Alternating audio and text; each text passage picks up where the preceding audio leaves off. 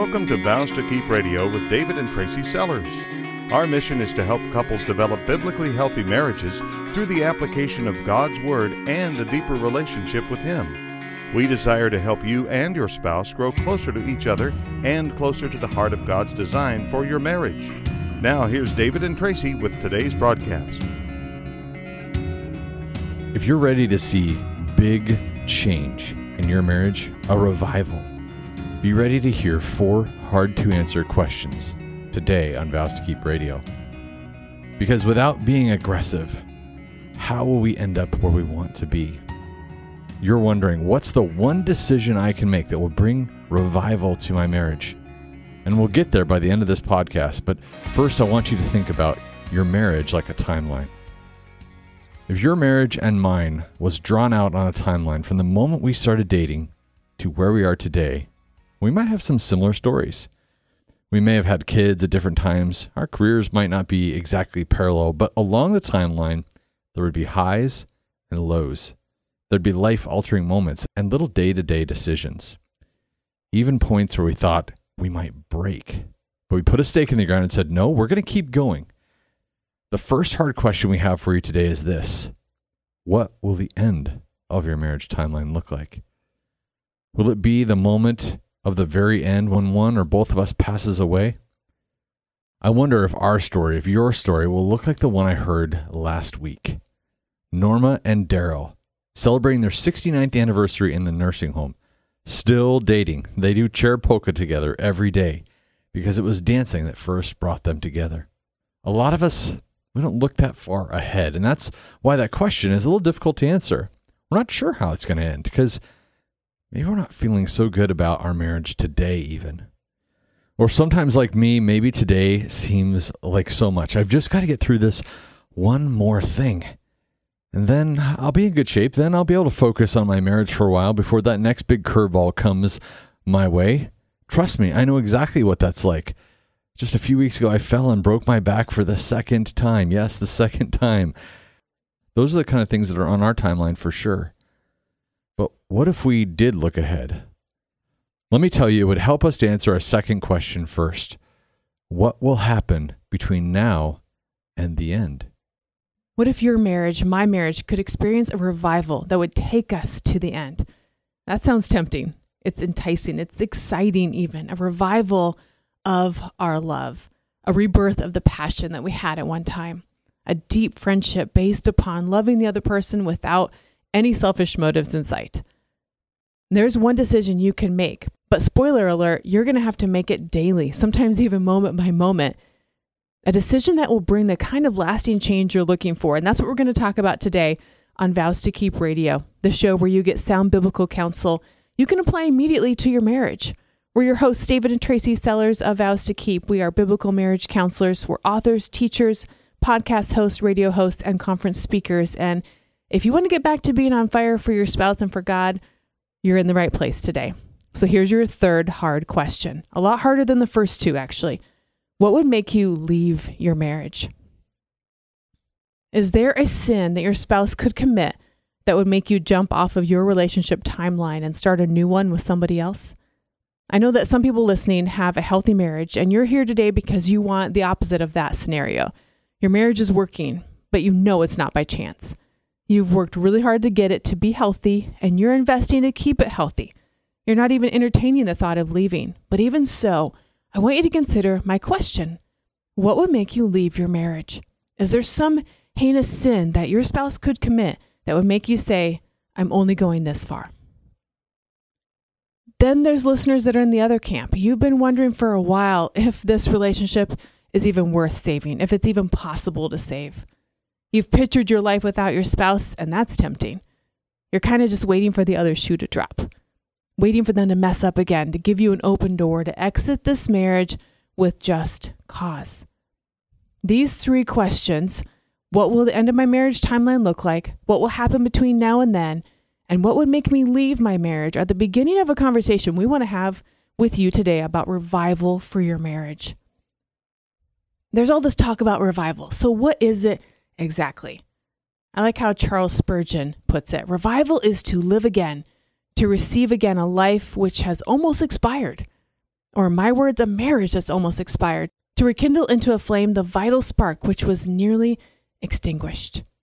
You can read of reports of this kind of spiritual awakening in the book of Acts, and there are dozens of other times in history that God has actually worked to turn the hearts of a group of people, even nations, to Him.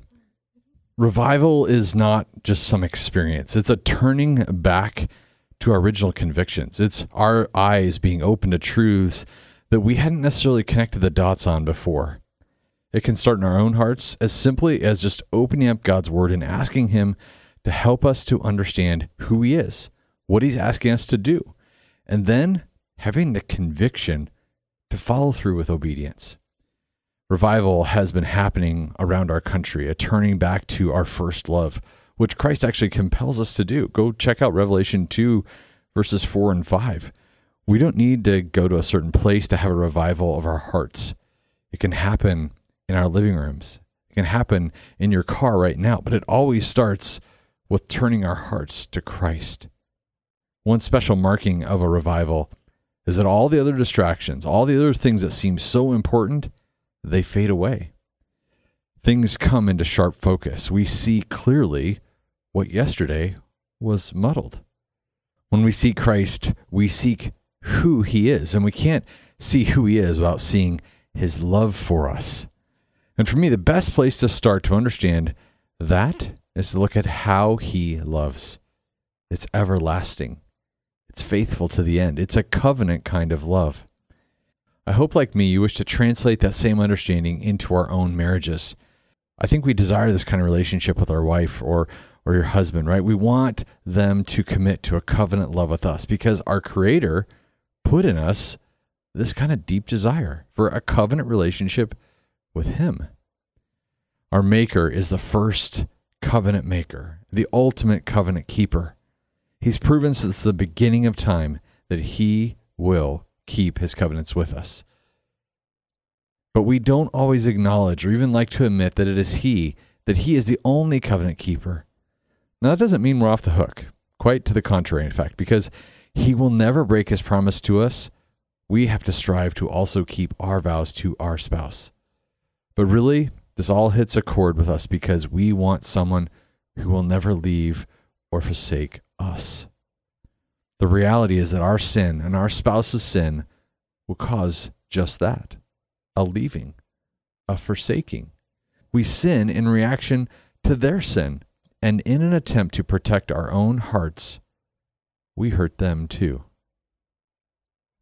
So let's talk about this covenant love.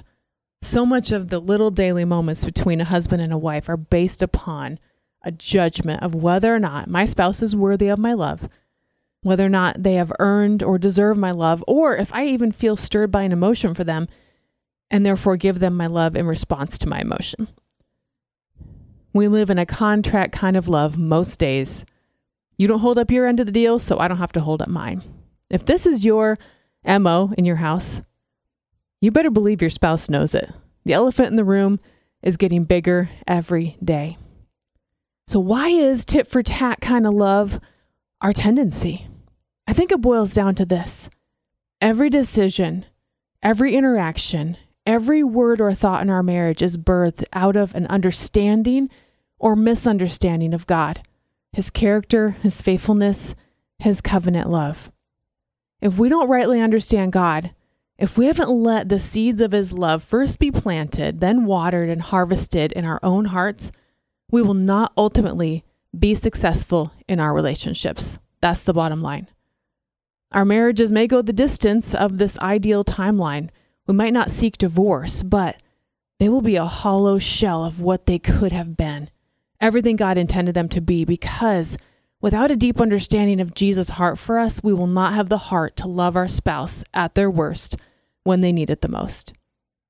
Without a true awareness of the Father's love for us, we're going to find the end of our lovey-dovey emotions. And you probably already have. I know I have. That happy marriage that we want just fizzles out. Without a grasp of the Holy Spirit, how He's working, where He's working, and how we can work alongside Him in our spouse's life, we will blindly and clumsily fumble our way through the challenges we're bound to face in our marriage timeline. There's a lot of value in studying God's covenants in Scripture. They are the backbone, the structure of his love for us. It's also how his story of love for us reads from the beginning to the end. God made covenants with his people like a bridegroom ties himself to his bride. His love knew no bounds, and even when his people turned their backs on him again and again, God held faithful. Then God made a way for all of us who would believe in his name to be his bride. We're the church. Jesus is the mediator of this new covenant. Sin breaks our covenant with God, but it doesn't break his covenant with us. There's no sin too hideous that he would say, "You've gone too far, David. I'm done with you." When our spouse sins, we often take that license and then switch our covenant love to a contract distrust. That is until they prove that they're worthy of such a love again. So that leads us to ask this fourth tough question. How has my behavior, my words, my attitude shown my spouse that I'm treating our marriage as a covenant or a contract? I want you to spend a little bit of time on that after you're done listening today. When I don't understand God's covenant love for me, that's when I treat my marriage like a contract. I'm now, quote unquote, God, and you know what? You didn't follow my rules, so I don't love you. I'm not going to pursue you. In fact, I might even leave you. My love bank for you is being depleted every day. You make one big mistake and I'm out. When I understand God's character, though, specifically his mercy and grace and covenantal love for me, he becomes the God of this marriage. And now, no matter what you do, how far you fall, how many times you fail me, I'm going to lean into this relationship. I'm going to see you as a fellow sinner just like me, and I'm going to chase you down to bring you back to Christ's love every single time. The further down our marriage timeline that we go, the closer we will be to each other and to the heart of God's design for our marriage, because now I know Christ's love for me, and I want to show it to you. It's going to be unconditional, loving the most when it's deserved the least, because that's my God, and he's helping me to know him better each step of this journey. So what's the one decision that you can make that's going to bring revival to your marriage? Treat your marriage like a covenant and not a contract. To do that, work to know Christ. Know how he loves you, and his covenant love spurs us on to have a covenant love in every decision, every interaction, every word, every thought you're going to have in your marriage there forward. Listen to Jesus' heart for you and how it teaches us to have a heart for our spouse. This is in John 15, picking up in verse 12. It says, "This is my commandment, that you love one another as I have loved you. Greater love has no one than this, that someone lay down his life for his friends. You are my friends if you do what I command you. No longer do I call you servants, for the servant does not know what his master is doing, but I've called you friends. For all that I have heard from my Father, I have made known to you. You did not choose me, but I chose you and appointed you that you should go and bear fruit, and that your fruit should abide, so that whatever you ask the Father in my name, he may give to you. This is my command. Love each other." It's passages like this that help us to grasp his love. He shows it best in that he lays down his life for us, and that's awesome. The same goes for our marriage. We show a covenant love best to our spouse when we lay down our lives for them, when we set aside our preferences, when our selfishness takes a back seat, when no cost to show them love is too high. We can see in verse 15 that God chose us and appointed us to be a receiver of his love. But then he wants us to do something with it. Historically, if your marriage has looked more like a contract, it's not fatal, but it is not something to leave that way. Going forward, your marriage can and should be a covenant to God. That says, Lord, I'm going to give your best to this person. I'm going to serve them. I'm going to love them. I will be your hands and feet in their world, even when they break their promises. Marriage is a covenant to your spouse that says, I'm going to give to you my best. I will serve you. I will love you. I will be God's hands and feet in your life. It's not because you deserve it. It's not because you've earned it. It's not even because I feel it. It's because I understand the depths of my own sin and just how far Christ has gone to love me. I will sacrifice for you because the best sacrifice has been given for me. When I was in the deepest, ugliest despair of my own sin, I covenant my love to you from here forward because God loves you with a covenant love. He's simply chosen me to show it to you in every moment of the days we have together. When your heart is truly decided and fixed upon treating your marriage like a covenant, it will revive the most dead of marriages. It will breathe new life into a marriage that's going through the motion. It will put a firm foundation under marriages new and old. How? Your covenant heart will be seen in 1,000 different ways to a skeptical, hurt, and hopeless spouse.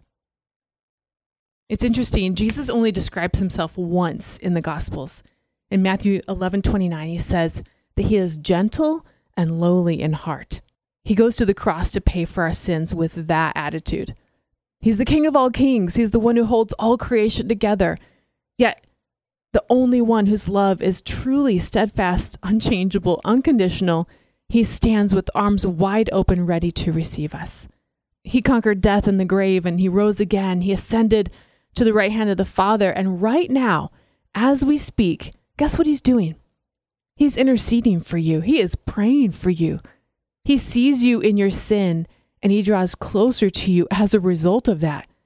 His grace abounds, past, present, and future. Jesus lives and breathes and acts in covenant love for you. And his heart of love for you spurs him on even now to pursue you.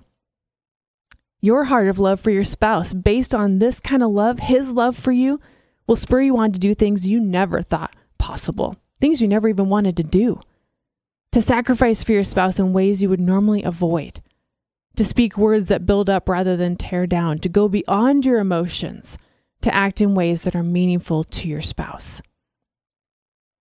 As you more fully understand God's love for you, and oh, how I pray you will experience it even today, the more your heart will be gentle and lowly like your Savior's, a reflection of him, really.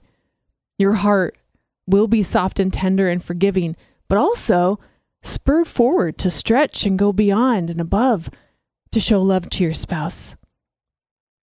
You won't be waiting for the other shoe to drop, wondering if you'll have to start your timeline over with somebody else, because you're not looking at the end just to reach that finish line and check that box, but you're reveling in today, the moments you get the chance to lavishly love in covenantal fashion. Philippians 2 doesn't include the word covenant, but I think I see it implied there, modeled for us in the life of Jesus. The moments where he became a servant to show the best of the Father's love. Listen as I read a few verses, how he teaches us about his lowly, gentle heart of love for us, and then what that should do to our hearts and therefore our lives and even our marriages. Let me start in verse 1. Is there any encouragement from belonging to Christ? Any comfort from his love? Any fellowship together in the Spirit? Are your hearts tender and compassionate? Okay then, don't be selfish. Don't try to impress others. Be humble, thinking of others as better than yourself. In other words, don't do what comes natural to you, treating your marriage like a contract. He goes on, here's what to do instead. Verse 4 says, let each of you look not only to his own interests, but also to the interests of others. So the first step to see revival in your marriage is right there, shifting from our sinful, natural tendency to be selfish to actually really seeing our spouse. What are their real needs? Not just the practical everyday needs, but what are their heart needs? Where do they need to grow in Christ? This is not easy. How do we do this when it's not what we've been practicing over the historical timeline of our marriage? If this is really new to you, look at verse 5. It says you must have the same attitude that Christ had. In the ESV version, it says we have to have the same mindset as Christ. That's how we make the switch from contract to covenant. So what is that mindset and how do we get it? Well, if you look at Luke 19:10, you'll see that the mind or the attitude of Christ that's lowly and gentle has always been and always will be to seek and save those who are lost. We have to first admit that that includes us. Having this attitude as our own isn't a one-time thing. It's not something we receive just supernaturally. All of a sudden, it's ours forever. Even Jesus, who made a decision to go to the cross and suffer on our behalf, didn't just shrug at such a thing. No big deal, right? No. In Philippians 2, it says, though he was God, he did not think of equality with God as something to cling to. Instead, he gave up his divine privileges. He took the humble position of a slave and was born as a human being. When he appeared in human form, he humbled himself in obedience to God and died a criminal's death on a cross. And he was able to have that thinking, that heart, not because it came naturally to him. His flesh recoiled at the thought of this, but he spent time with his Father. He understood his Father's love for him and his love for humanity. And it was in that close personal relationship that Jesus was able to humble himself to the point of death. We need our time with the Lord to get to the same place. The place where we hand over all our fleshly desires and say, not my will, but yours be done, God. You and I need to spend time with the Lord to grab a hold of this covenant attitude, that mindset we've been talking about. And when we can do that, we understand the Father's love. We understand that new covenant that we have through Christ. And then by daily obeying the Holy Spirit's leading, all those prompts that he gives us to live out our days with faith, even within the failings of our marriage, this understanding and mindset is going to build for you a totally new foundation, a totally new love for your wife. She's going to see so clearly God's love for her through your words and through your actions, through your attitude. It's going to be really obvious that this isn't you working within your own capabilities. She's probably going to know your limits. But when you spring into action without any coercion from her, when you do it with joy, when you do it without counting the cost it brings to you, she will know God's covenant love for her. And that brings a whole new security in your love for her. God intended for your heart to be 100% involved in this marriage. That's why it's called a covenant. It's not a contract. Jesus is not half in or half out with you. He's called you to be all in with her. If there's a sin that is divided, it is time to make it right. It's impossible to live in known sin, to continue in it, and to have revival in your marriage. Why? Because it's impossible to live in known sin if you truly understand your Savior's covenant love for you. The light of this kind of love does one of two things. It either makes you run from Jesus because at the moment you love your sin more than you love your Savior, or it makes you humbly bring your sin into the light before Him and then joyfully thank Jesus for His love because you truly understand it. Make the one decision today that will bring revival to your marriage. Every day, in every thought, belief, word, and deed, treat your marriage like a covenant. Covenant love brings revival, and revival always brings into perfect clarity this timeline of life that we're on. That it's temporary. It's just the beginning of our understanding of God's love, just a taste of living this kind of love between the two of us in this marriage. Revival not only builds a firm footing, it compels us to strive to the end of our timeline, but also to strain towards what is eternal, what lies ahead that we can't even see. Will you make that one decision today that will bring revival to your marriage? Will you treat your marriage like the covenant it is?